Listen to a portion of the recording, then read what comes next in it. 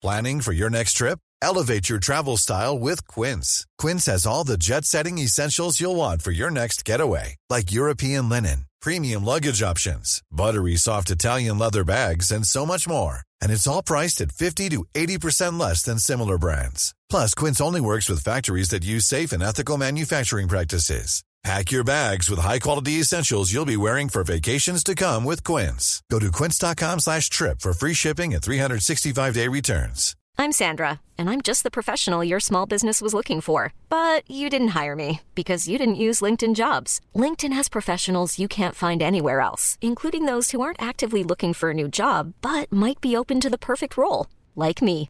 In a given month, over 70% of LinkedIn users don't visit other leading job sites. So if you're not looking on LinkedIn, you'll miss out on great candidates like Sandra. Start hiring professionals like a professional. Post your free job on linkedin.com/achieve today. Another similar subject is strip clubs and how the feminists... See, there's two ways of looking at strip clubs. I'm confused, and I'm sure you as a sort of proto-feminist would Proto? be... All right. Well, this is sort of at the younger end of the feminist... That's fair, feminist conversation, would be confused about too. So go on, what's your attitude to things like Spearmint Rhino, which is a lap dancing club? So, Sarah Pasker said a thing where she was like, isn't it just a signal that the patriarchy has won, that when women become liberated, men are like, okay, go on then, take your clothes off and dance for us now because you're so liberated? Or like, pole dancing is a form of exercise. And it feels very weird, but I don't know, I think it's one of those things where it's like every woman can just do whatever she wants and there's no one way to be so you a woman. See, I'm not against strip clubs or anything, because I think it becomes... What happens is, so if you've read The Handmaid's Tale, I talk about The Handmaid's Tale all the time, but it's like, I do study it, so I do have to think about it a lot. Yeah, you see, we're, I don't know, about 10 minutes into this podcast, and you've already mentioned The Handmaid's Tale. I haven't mentioned the Beatles yet. There it is. Apart from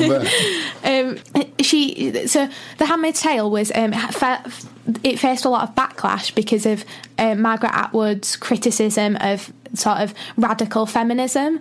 But I think what she was saying is that anything on any extreme is always going to be dangerous, and what it turns into is, I think this is why feminism gets a bad rap of being like man-hating, because it becomes too radical and then it ends up Puritan, which is the other end of the scale. But then they're actually, it's, I like to think of it as more as kind of a circle, and you're in the middle of the circle, and then as soon as you start going to either the far left or the far right, you end up actually being at the same thing, which is just of restricting people's freedoms.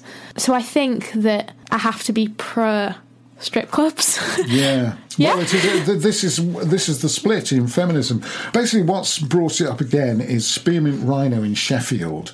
They did an undercover report on Spearmint Rhino in Sheffield, and they found that it wasn't like lap dancing and pole dancing is normally pictured, how you normally see it. What they said was that the women were naked for a start, and they were touching men in ways that we can't mention on a family podcast like this. So that's what they said. It was basically the Puritan wing of feminism, I think, that was saying this and saying it ought to be closed down. It depends if the women are there of their own free choice, and if the women are truly choosing to be there and they're doing it because that's what they want to do to make money, that's fine. There's a series of videos by a woman called Amanda Knox. I don't know whether you've heard of her.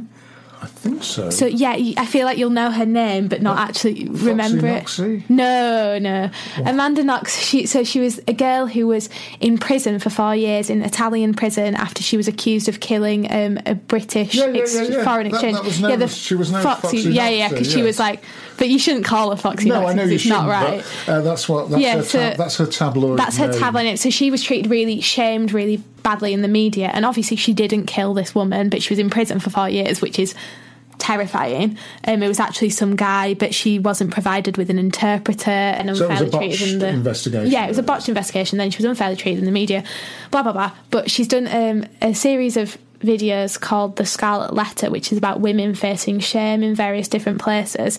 And there was one about a girl who was a cheerleader for the NFL. Obviously, you've seen the outfits that they wear in these cheerleading NFLs, which are just super, super skimpy and stuff. And she came out about a lot of stuff that was really sexist in it, that they had to go for annual weigh-ins, and told stories about these girls who would sweat it out before weigh-ins. So they would sit in their cars with the heat turned really high up, and they were like encouraged to do that, to stay under this certain weight. And then she posted a picture in a bodysuit that was like lacy or whatever, and was asked to resign, and then was eventually fired from the Sensations or something ridiculous was the name. It was a New Orleans group, and she was from Mississippi. And then she got labelled as kind of like a feminist, and she was not really that at all. And then a lot of other feminists came out and was like, well, if she's going to wear that outfit, she's being treated as she should be. And like, if you're being a cheerleader, then it's, against feminism. But I think that like, you don't have to dress in a sack and be completely anti-glamour, yeah, I think, to be a feminist. And it lends, it's another version of the argument about walk-on girls. Yes. And you're in favour of walk-on girls, or you're not against walk-on girls? I'm not against it. You don't think their jobs should be taken away from them? No, but that's also a class thing, innit? And so was this cheerleader thing, because it was this part of Mississippi where one of the ways that girls actually can sort of raise themselves up was dancing and becoming NFL guys, which is the same as men becoming football players, which is one of the ways that people in the South are really, or people in poorer neighbourhoods, help themselves. And that's the same with walk-on girls.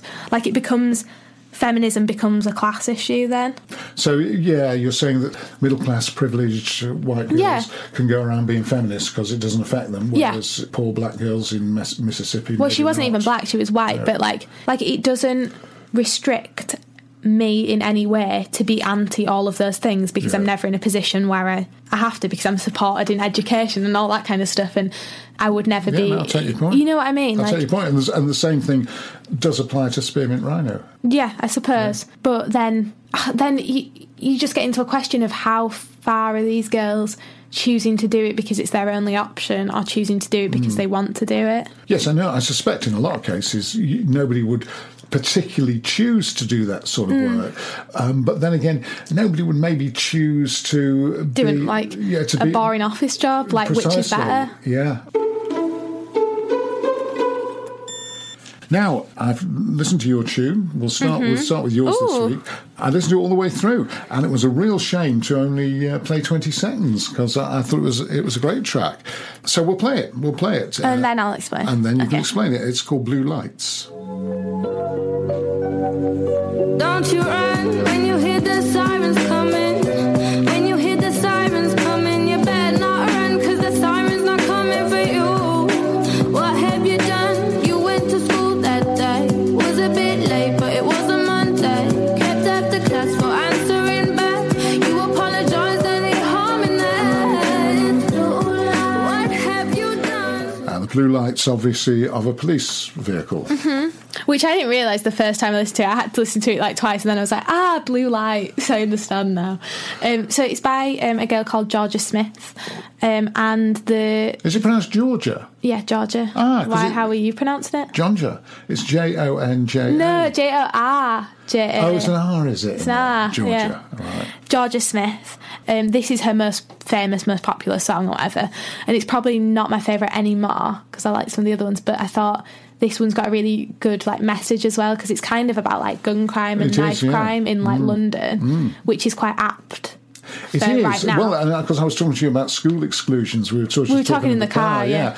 And being a big factor in knife crime. And that's really about, how it starts. You're a little bit disruptive in school, and then you're excluded from school, and then you're on the street, and the devil makes work for idle hands and all that stuff. And that's what the song's about, really, in many ways. But she's got such a pretty voice. Sounds a bit like Lily Allen. No, she doesn't sound like Lily Allen at all. No, I don't think so. No, a bit like Amy Winehouse to an extent. I think she's quite original, though. I think she's not... I think it's maybe the London thing, London sort of accent.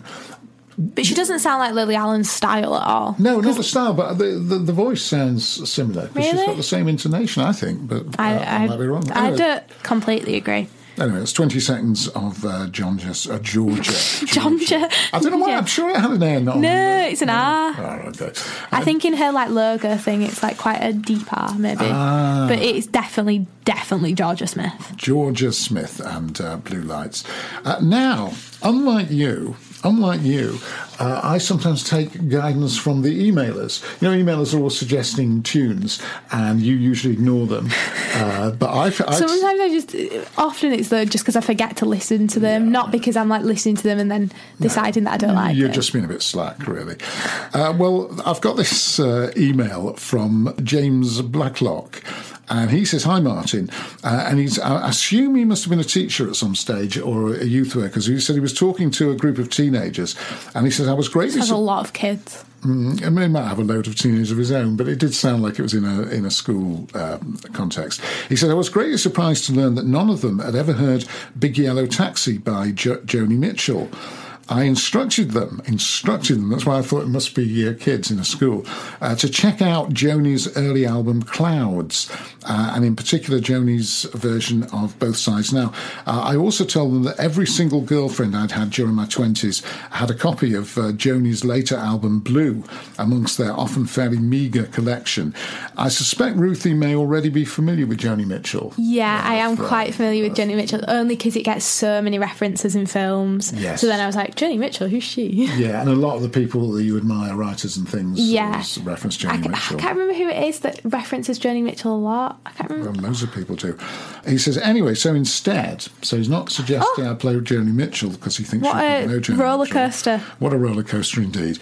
So instead, I suggest Light Flight by Pentangle, who were a sort of British folk jazz, sort of hippie-ish, early 70s band.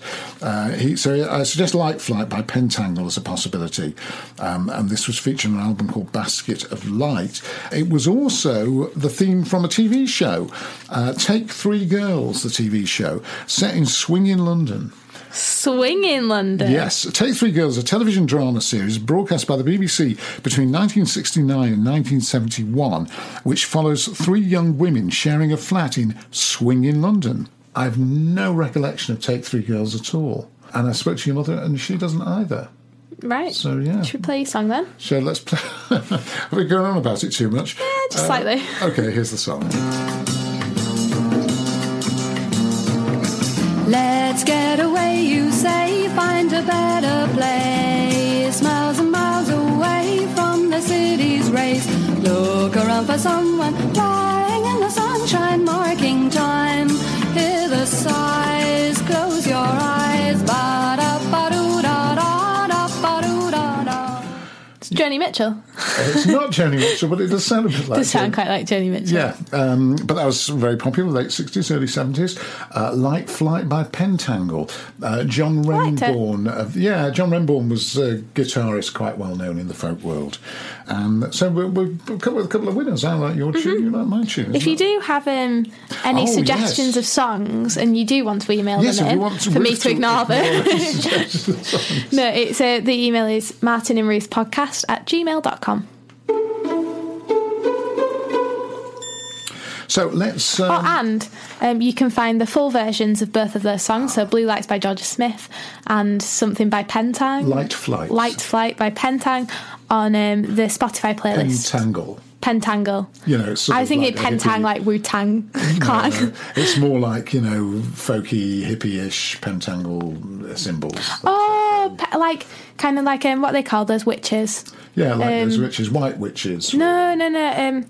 You know what I'm talking about, I know don't exactly you? what you're talking about. Wiccan, yeah. Like kind of like that. You can find them on Spotify. You can search for either Ruthie, Me and My Dad, and that'll get you to the playlist, or just Martin and Ruth, and that'll get you to our profile, and then you can get the playlist from there. So you've forgotten all this because we've been away for a week, and so this is out the of first practice. one out of practice. John Cairns is in touch. He says he likes the podcast. He picked it up from Talk Sport in season 1, and he's with us right into season 3. Brilliant. And he lives in Kyiv in Ukraine. Kiev. Yeah. Well, Kyiv, K-Y-I-V, but I think it's... How do you say it? Well, how's he written it? Well, we say it Kiev, don't we? But He's written it Kiev.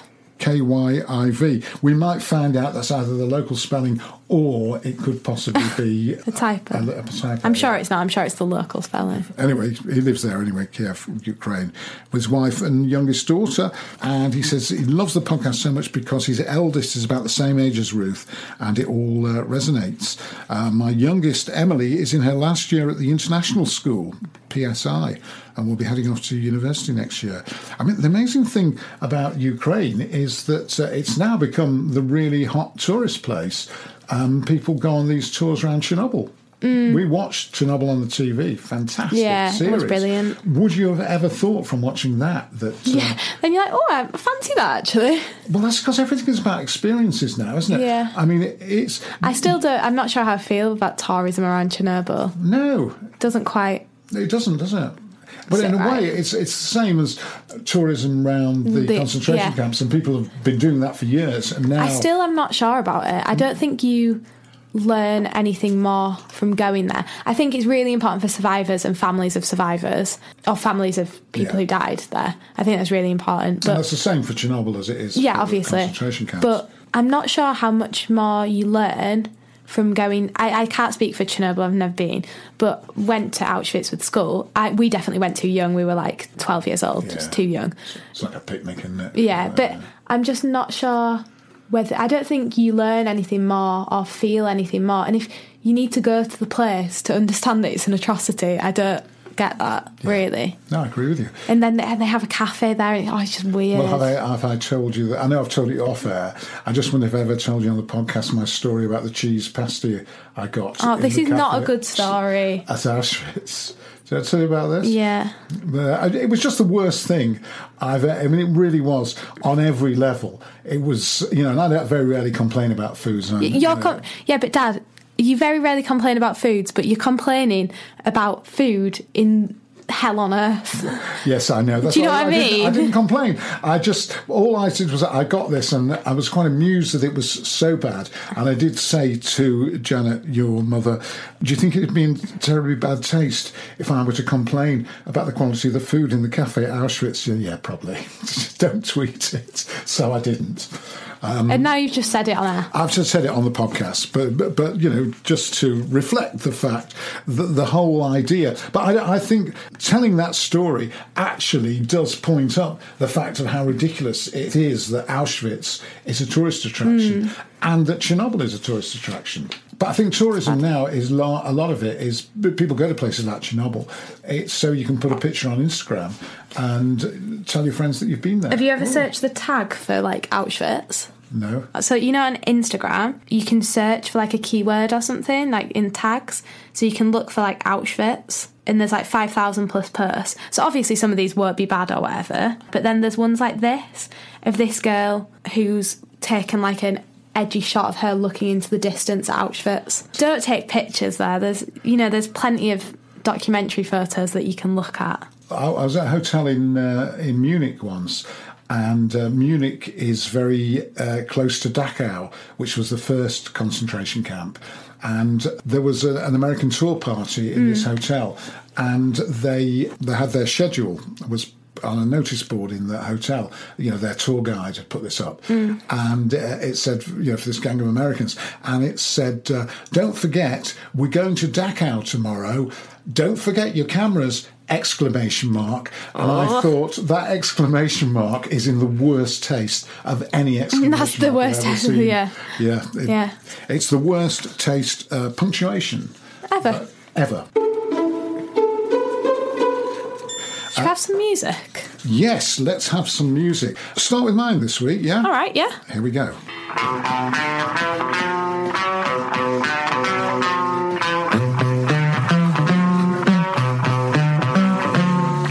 Sheepdog, standing in the rain. Bullfrog, doing it again. Some kind of happiness is measured out in miles.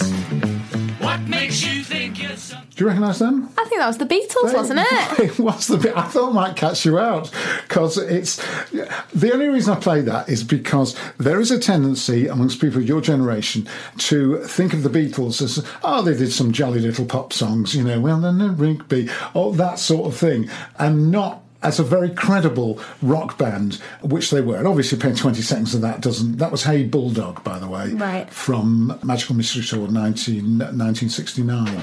Have you heard that before? I probably have, but I don't remember it. I've probably heard it once. But it was just really to point up the album. fact that the Beatles did make, especially the White Album. I'm glad you pointed out that the Beatles were a good band, because it is a niche opinion, and it's good that you've had the bravery to say it. My bravery is in saying, and I did this on Talk Radio when somebody said, this is recycled material? No, I didn't play Hey Bulldog, but on Talk Radio somebody, are you one of those people who say the Beatles are overrated? And I said, no, I'm one of those people who say the Beatles are underrated. However great you think the Beatles are, they were actually greater than that. People like to not like the Beatles, though, it's one of those things. But it is popular. I bet there are people, that you've come across at university. I don't know whether... we've not, to be honest, we've not discussed the Beatles yet. Really? Yeah, I know. It's been 3 weeks, Dad, and we've not had one conversation about the Beatles. I can't believe it. I didn't realise you could go through life without... referring to the Beatles at least once a week. Well, there you go. Anyway, do you want me to tell you that was called Hey Bulldog? And the magazine Time Out, which is sort of London listings magazine, placed that song Hey Bulldog at number 27 on their list of the best Beatles songs. So that's not bad, is it? That's pretty high, yeah. And it's the genre of that is psychedelic rock. When you see it on Wikipedia or somewhere, it's categorised as psychedelic rock. And people, if you said name the top 5 psychedelic rock bands, people would say Grateful Dead and the various other bands that people know about, but people wouldn't say the Beatles. They wouldn't. So I just wanted to point out, as well as being a great pop band, they are a great psychedelic rock band as well. All right. And should we have my song? Let's have it. Do you want to just play it and then I'll explain afterwards? It's a song called Take Me As I Am. Shots of the right, that's future me, I'm glad I'm not that guy. With your hand above the fold, you're a scandal in the press. There's powers in your flowers, you're a damsel in distress. Take me as I am, hey, or watch me as I go. She said, take me as I am, or watch me as I go. Melodies of love, all selling the dream, everyone. Yes, was that a little band called The Streets? Actually, Dad, it was Chris Lorenzo featuring the Streets. Right, but it's very much like the Streets. Because I've never played any of the Streets stuff because I feel like everyone already knows it. You already know it, and I just thought it'd be boring. Very good, I like the Streets. But they are brilliant and I really like them. So I thought I'd play this Chris Lorenzo song. This is from his new album, which came out on October the 11th of this month. So really new. And Chris Lorenzo is a Birmingham kind of house and bass sort of rave DJ kind of thing, but he's really big in the Midlands. I'm not really massively into that music. I probably wouldn't have listened to this if it didn't have the Streets on. That's how I kind of saw it. But it is very good of that type of music. People like Annie Mac of like being like Chris Lorenzo is great and stuff. Yeah, but she's a DJ as well. So yeah, that's a song called Take Me As I Am, and obviously the Streets. Everyone knows where they're from. Yeah, they're from the Streets. Have you ever heard of a thing called Craigslist, like personal adverts, or like Craigslist, like Lonely Hearts? Do you remember that? Craigslist, very famous in America. Yeah, there's Craigslist. I mean, a lot of people used it for furniture, like Gumtree or whatever. Yes. But I'm sure there's rom-coms and books based on Craigslist, yes, the personal ads. Yeah. So it's a very big thing in America. Yeah, was a very big thing. It's been taken down now. It's gone, the personal ads. I think there was a murder, I think. Oh, was there? Yeah, I think so. York University has an equivalent. It's called Your Crush. Your Crush. And I love it with all my heart. I think it's brilliant. It's people you either send in completely anonymous, just like, saw you on the 66 bus and thought you were beautiful or whatever, or like girl in my linguistics lecture, I don't know, whatever, boy in my history seminar, please go out with me or something like. But it has been taken down, Dad. Oh no! I can't remember, it was either yesterday or the day before or something. I went to go and check it because as I always do, someone in our flat got on Your Crush. So we've got this big board in our kitchen that's got things like throw up or like kiss someone in a club, get kicked out of a club, go to hospital, get on Your Crush, and then there's like a tally chart and you keep track, it's like points or whatever. And so we added get on Your Crush because this boy in our flat got on it. And then a couple of days ago, because someone complained because it uses the F word a lot. How crap is that? So Your Crush has been taken down, but hopefully it's going to get put back up, because it's like genuinely broke my heart when I saw it had been taken down. But luckily I screenshot 4 of my favourites. Cable knit jumper in V-Bar, that's the bar that's attached to one of the colleges. In V-Bar tonight, you are cute AF from an unexpected person right under your nose. Some of them are quite cute. I love them. I'm in love with our maintenance man and I'm running out of things to break. It's someone's initials, and then it says, you said you'd never get a Your Crush, but you deserve one. And then this one's good as well. So it's like a pun, York Rush and Your Crush, yeah. There's one for Durham, which is called Tinder, but D-U-R. Oh, I think most unis have one, but I just clearly didn't know. No. And then this one, Hottest Girl in TFTV, which is the film and television course. Maybe this year is our year. I thought that was really cute, isn't it? Aren't they brilliant? They are brilliant. Why has it been taken there? Just because people complain about the language? Someone complained about the language or whatever, yeah. Or it's probably a bit sort of to do with sexual harassment. There are some that are like really rude, but I think it's okay, and I want it to be okay. Of course it's okay. And I just I want it to go back up. They have a similar like to look at it before I go to bed. In the Metro newspaper. I know you've seen the Metro. Oh, yeah. Which is a newspaper you pick up on the train or on the bus. And they have a feature in there, but they're sort of slightly less literate than the ones that you know. I was eating a pasty from Greg's sitting opposite you on the 27 bus. I picked out some of the tamer ones, though, the ones that I kind of liked and I thought were sweet. But some of them are either like incredibly soppy, like too far soppy, if you know what I mean. They're, you know, it's love at first sight or whatever. Those ones are quite sweet because they're quite realistic. And then some of them are just like, you're fit. But you've not like, a bit boring. Not been featured yourself? Oh, no, Dad. The other thing that people do is like there's like a York like meme stuff and whatever, and a lot of the things that will be like pictures of people like really focused and like looking for your initials on Your Crush, because you can type like Your Crush and then your initials to see if anyone ever writes about you. Ah, right. Yeah. That's brilliant. I don't know whether I should have told you. Maybe it's something that you have to be like stay in the uni, but I do love it. Secrets of York University. And do you have a meme of the week, Ruth? I think I do. I'll just go to my saved post and see. I've not saved anything. Do you want to know what because I saved them in my Instagram saved stuff, but my last saved one is the one we used last week, and then the other thing I've saved is revealed the 20 firms behind more than a third of all carbon emissions, which is not funny. Not funny at all. What thing? So we can take this, instead of a meme, Dad, I'm going to take this opportunity to tell you about the 20 firms behind more than a third of all carbon emissions. Well, let me tell you what Andrew Mangian says about Extinction Rebellion. A few emails I've not done yet, but he says, in that vein, this is a real sort of thing that a slightly older person would say about Extinction Rebellion. I'd have more respect for Extinction Rebellion if, when protesting at Canary Wharf and City Airport, they didn't stop for lunch at Carluccio's, placards resting against their knees beside their Kate Spade handbags. Yeah, but they're doing something. I can't get on board with that sentiment. Yeah, it's terrible. I understand why you would do it. I just don't know. I can never get it all together. Let me just, as I've got the emails in my hand here, otherwise I'll forget them for next week. Donna McManus says, you don't need to worry about tell us about the carbon next week. Keep that. Hold the thought there. And come up with a meme next week as well. We'd like to finish with something amusing. Or some more York Rush, if you can't find a meme. It's gone, Dad. Oh, but they'll put it I hope they do. There's something called Your Fashions, which is York Confessions. Oh, but some of those are pretty gross as well, actually. Yeah. Some of them are like, I weed in the sink of our kitchen. Yeah, and don't need that, really. I hope Ruth is enjoying university, says Donna McManus.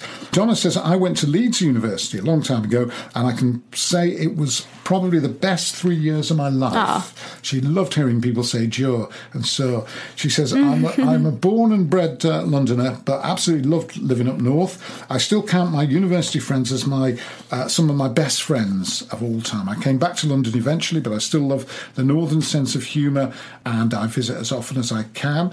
I'm nowhere near Ruth's age, but I find myself agreeing with her on most things.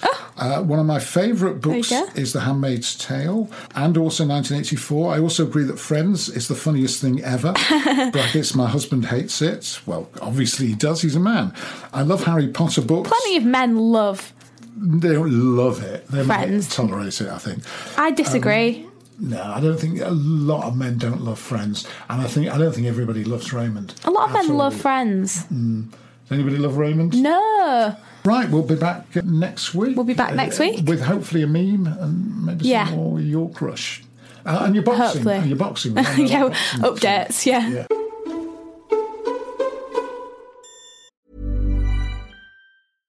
How would you like to look 5 years younger? In a clinical study, people that had volume added with Juvederm Voluma XC in the cheeks perceived themselves as looking 5 years younger at 6 months after treatment. Look younger, feel like you. Add volume for lift and contour in the cheeks with Juvederm Voluma XC. Reverse signs of aging by adding volume to smooth laugh lines with Juvederm Volure XC. For important safety information and to find a licensed specialist, visit Juvederm.com. That's JUVEDERM.com. Not for people with severe allergic reactions, allergies to lidocaine, or the proteins used in Juvederm. Common side effects include injection site redness, swelling, pain, tenderness, firmness, lumps, bumps, bruising, discoloration, or itching. There's a risk of unintentional injection into a blood vessel, which can cause vision abnormalities, blindness, stroke, temporary scabs, or scarring. Talk to a licensed specialist to find out if it's right for you. Hiring for your small business? If you're not looking for professionals on LinkedIn, you're looking in the wrong place. That's like looking for your car keys in a fish tank. LinkedIn helps you hire professionals you can't find anywhere else, even those who aren't actively searching for a new job but might be open to the perfect role. In a given month, over 70% of LinkedIn users don't even visit other leading job sites. So start looking in the right place. With LinkedIn, you can hire professionals like a professional. Post your free job on linkedin.com/achieve today. Even when we're on a budget, we still deserve nice things. Quince is a place to scoop up stunning high-end goods for 50 to 80% less than similar brands. They have buttery soft cashmere sweaters starting at $50, luxurious Italian leather bags, and so much more. Plus, Quince only works with factories that use safe, ethical, and responsible manufacturing. Get the high-end goods you'll love without the high price tag with Quince. Go to quince.com/style for free shipping and 365-day returns.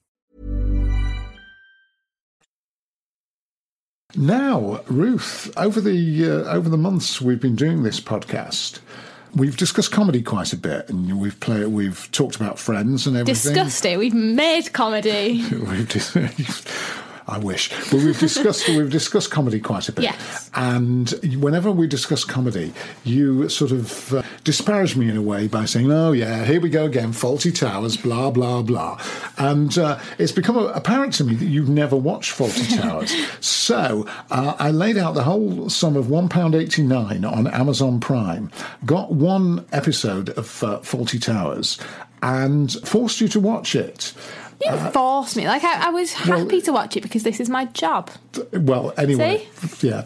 We forced you to watch Fawlty Towers, and you watched it this morning. You said we as if the listeners were like, oh, yeah, watch Fawlty Towers. Well, it is a we. I'll tell you why I say it. It's because I think it's probably Mark, my producer on Talk Radio, or it's somebody anyway at Talk Radio, who said to me, well, get her to watch it. If so, she just keeps taking the mickey out of you, because, my view is it's the greatest. I still don't know how you get the like work out of it, though. There's only 12 episodes. Yeah. So you only have 11 more to watch, and you've watched the whole series. But this, I just put a random one in, not even the best. It was episode 1, was it? Episode 1 of season 2. Season 2? There's only 12 episodes. That's a season. Well, that's where we differ from the Americans. Season 1 was 6 episodes. Yeah, season 2 was 6 episodes. Fair. That's like Fleabag. View on it, please. I did enjoy it. Yeah, I did think it was funny. It feels less like, oh, it's hilarious, and more like, oh, it's really safe and warm. Do you know what I mean? Well, it's funny you say that, because I thought one of the things that you wouldn't like about Fawlty Towers is that it's politically incorrect. It's something you couldn't make but nowadays. It's of its time. Yeah, I wouldn't like it if it was made, like, right, some of the jokes are funny. Some of the jokes are not funny because of the time that they were made in. Like, some of the bits with Manuel are a bit cringy. And that's what I thought. That's why you couldn't make it nowadays. Yeah. No, but you couldn't make it nowadays because it wouldn't work nowadays. It wouldn't be funny. But a lot of the jokes are like timeless jokes. Yeah, I think it would. I don't think it would be. All that stuff with Manuel would feel really weird. I agree with you about the Manuel stuff. But all the rest of it would be funny. It's like a farce in a way. It's like a little play. No. You can see why there's only 6 of them, because it's not like Friends where it sort of rolls on and on. No, because it's not the characters as well. Like, you don't really learn anything about the characters. Well, you learn that they're sort of locked in a loveless marriage, him and Sybil. Yeah, but... and you couldn't probably do that stuff these days, the stuff, where she's a bit of a battle axe. I mean, they have the word battle axe anymore. But also, like, I don't think I would find that funny if it was modern characters, because I would find it rude to the woman. But it's of the time it was made in. Yeah, no, of course you can make it. But some of it is classic timeless comedy. Yeah, no, some of it is. But that doesn't, like... I'm not saying enjoy it. I did. I did enjoy it. I'm not saying I didn't. But I wouldn't want it to be made now. I think if it was made now, it wouldn't be funny. That doesn't mean it's not funny. And it's like watching silent movies, silent comedies, because you're relying on sort of classic gags that would... Well, no, I mean, it's very Shakespearean, the episode that we watched, in a way, it's all mistaken. We ought to say the one we watched was Communication Problems. Yeah, it was all like... Mrs. Richards. She couldn't hear, and whose was the money, and everyone kept getting the wrong end of the stick, and blah, blah, blah. That's what happens in Shakespearean comedy, like it's classic. And that was all really, really funny. The only bits I didn't like were the bits with Manuel, and like the stuff with the women, like, you take it with a pinch of salt and it's fine. And I thought Basil Fawlty is like personable and a good character and stuff. It's a great character, isn't it? Oh yeah, Basil Fawlty. I mean, John Cleese. What annoys me is that John Cleese, all right, he's now probably mid-70s, maybe nearly 80. John Cleese said something. He's moved to Nevis, and he says London doesn't feel like a British city anymore, which I can sort of... Oh, that is so EDL. Well, yeah, people have said that. Come on. That is such... That's because people don't like change, or it's not British anymore because it's not all white British people living there. Like, that's just because cities change. Well, he's entitled to his opinion. No, he's wrong there. He's entitled to his... He's wrong. Well, you don't believe that he's wrong? Yeah, I don't believe that he's wrong. I don't believe that he's wrong, because but the only way he's saying that London doesn't feel British anymore is because of the people being different. No, I think, multiculturalism doesn't make something less British. No, I agree with you, and I think it's great that London is a melting pot and all that sort of stuff. But what he's looking nostalgically back to it doesn't feel like Britain in the 60s. It doesn't feel like London in the 60s. Of course, it doesn't feel like Britain in the 60s. Yeah, but he's an old guy. Yeah. And what annoys me? Wait, let me tell you what annoys me. What annoys me is people are taking what he said there, putting their own interpretation on it, or putting what they imagine might be his interpretation on it, and retrospectively dissing Monty Python and Fawlty Towers. No, well, that's not fair. Like, Giles Corran wrote a whole column in the Times where he just sort of dissed John Cleese, and to me, Fawlty Towers is a work of genius. I think I really enjoyed that episode of Fawlty Towers I watched, and it feels nostalgic for a time of comedy that's just silly, and it's lovely. Like, I really did like it, but I don't think that gives John Cleese a free pass to say things. And I think that that thing that he said about Britain not feeling British anymore is London. He said, I think. Doesn't feel like a British city. London doesn't feel like a British city. And also, like, I don't think we should criticise things from the time that they were in. Like, we should acknowledge it and acknowledge to say the stuff with Manuel, not really right. It's, it's kind of racial stereotyping, and it's sort of it's kind of cheap shots at immigrants, really. I'm not saying that it wasn't funny in the time that it was in, but I think you shouldn't completely give everything a free pass that you see in shows, but you also need to, if you're John Cleese or something, we don't live in the 60s anymore, and you can't say stuff like that. Because it's not true. Let me tell you my take on it. I don't think London feels like a British city anymore. I don't think New York feels like New York anymore. I don't think Athens feels like a Greek city anymore. I don't think Paris feels like a French city anymore. Sure, the landmarks are still there, but what I'm saying is when you go into a place and it's like Starbucks and it's lots of, it's all become internationalised. And I don't think, when I first went to New York, it was like amazing. When was the last time you were in New York, though? Probably about 10 years ago, maybe, something like that. You were in New York in 2009? Yeah, I did a show from New York Right. with Edouard Lapaglia, my French friend. We went over to New York and did a show. It might have been in 2000, certainly in the 2000s. But what I felt was when I first went there, when it was the 1970s, it really felt strange, it felt foreign, it was completely different from London, and the whole ethos of life was completely different from London. New York still feels different. It feels different because they've got yellow cabs. I mean, I don't know. I don't really know, but Athens. I mean, I've been to Paris. I think it feels very different to London. Very extremely different. I know that it has similar chains and stuff, but Paris does feel different. The people are different. The culture's different. The atmosphere of the city is different. It is. They are different places, but also I think the problem with what John Cleese said is that London doesn't feel like a British city anymore. Yeah, it doesn't feel like a British city from the 60s because it isn't a British city from the 60s. It's a British city from whatever year it's in. Yeah. In 2000, it was a British city in 2000. A city doesn't stay the same because the people change and the place changes. Whenever I've been to London, it feels like a British city, but because also I don't want it to feel like a British city from the 60s. The only people that would want it to feel like a British city from the 60s are straight white men. Have you seen Austin Powers? It's great fun. That's a British city from the 60s. But that's the problem Julie with nostalgia. Christie, Michael Caine, in an E-Type Jaguar. That is the entire problem with nostalgia, is that you remember all the good bits and none of the bad bits. I can't think of any bad bits of the 60s. Oh, yeah, whatever. Vietnam, obviously. No, but also, women's rights. And that's only one example of, women's rights. But also, attitudes towards immigrants. Why only straight white men? Why wouldn't homosexual white men in their 70s? I don't remember the exact year when homosexuality was decriminalised. 67. 67. So, okay, until 66, they're not going to be having a great deal of fun. And then still the attitudes. You know what I mean? Nostalgia is the same. You've read Orwell. Orwell was nostalgic for pre-war England. You're nostalgic for whatever time you don't live in, but it's not a better time. So you'll be going to university. I mean, at the moment your focus is on exams, but you will be going to university. I'm wondering, probably. Probably, almost certainly. I'm just wondering how much trepidation you view it with. How much? I'm not really nervous at all. You're not nervous about it? Not now. I probably will be, before I go. I don't feel nervous about it at the moment, at least. I'm reading this story about James Murray, who is the father of Ben Murray. You've probably seen him on the news. Ben Murray was the Bristol student who killed himself. And his father, who's a very smart guy, he's got a background in data analytics. He's devised, or is devising, an early warning system to help universities build a rounded picture of undergraduates by linking records of exam results with data on lecture attendance, grades, and disciplinary or rent issues. Because his son...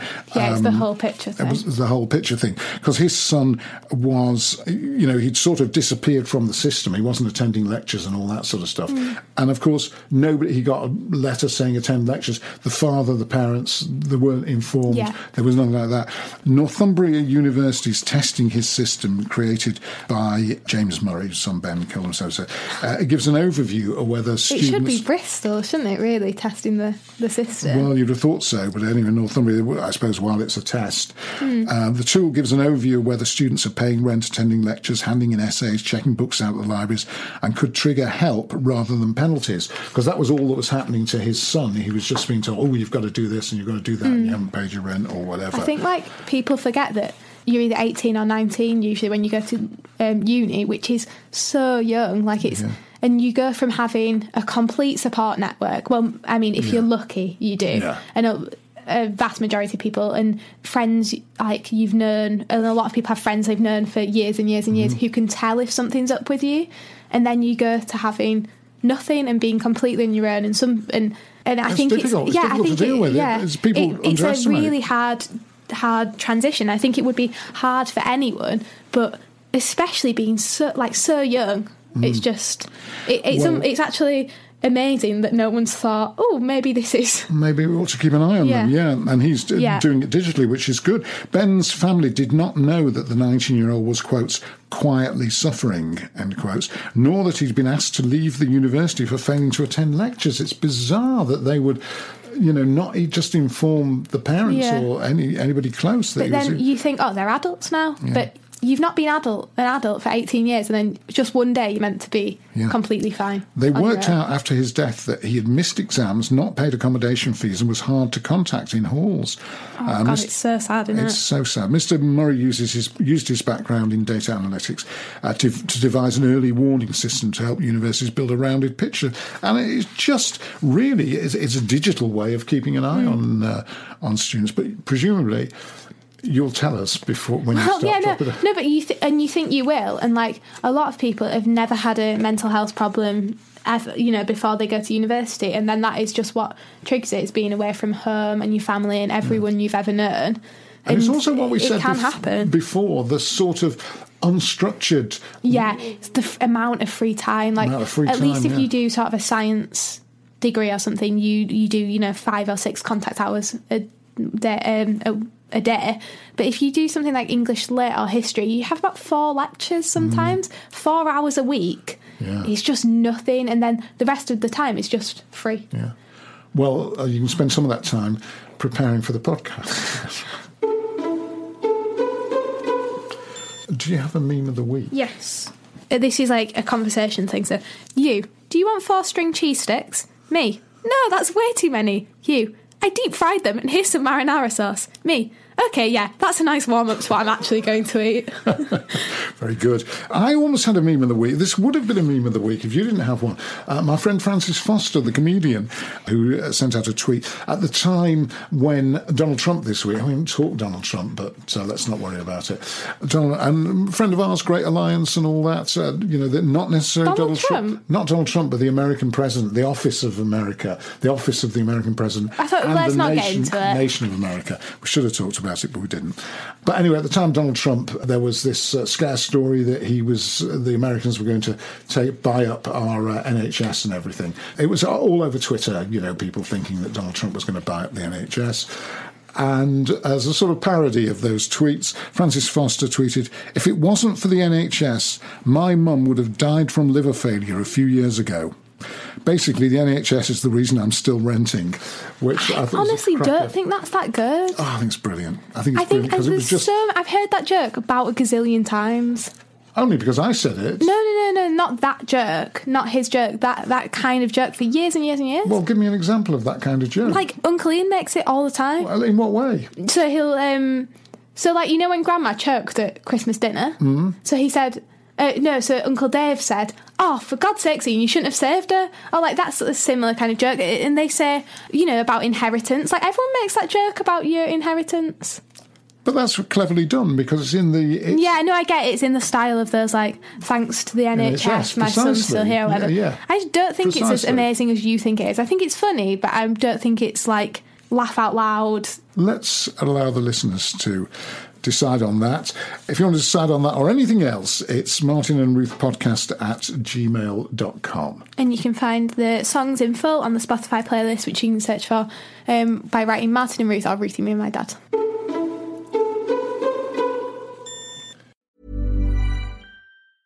Even when we're on a budget, we still deserve nice things. Quince is a place to scoop up stunning high-end goods for 50 to 80% less than similar brands. They have buttery soft cashmere sweaters starting at $50, luxurious Italian leather bags, and so much more. Plus, Quince only works with factories that use safe, ethical, and responsible manufacturing. Get the high-end goods you'll love without the high price tag with Quince. Go to quince.com/style for free shipping and 365-day returns.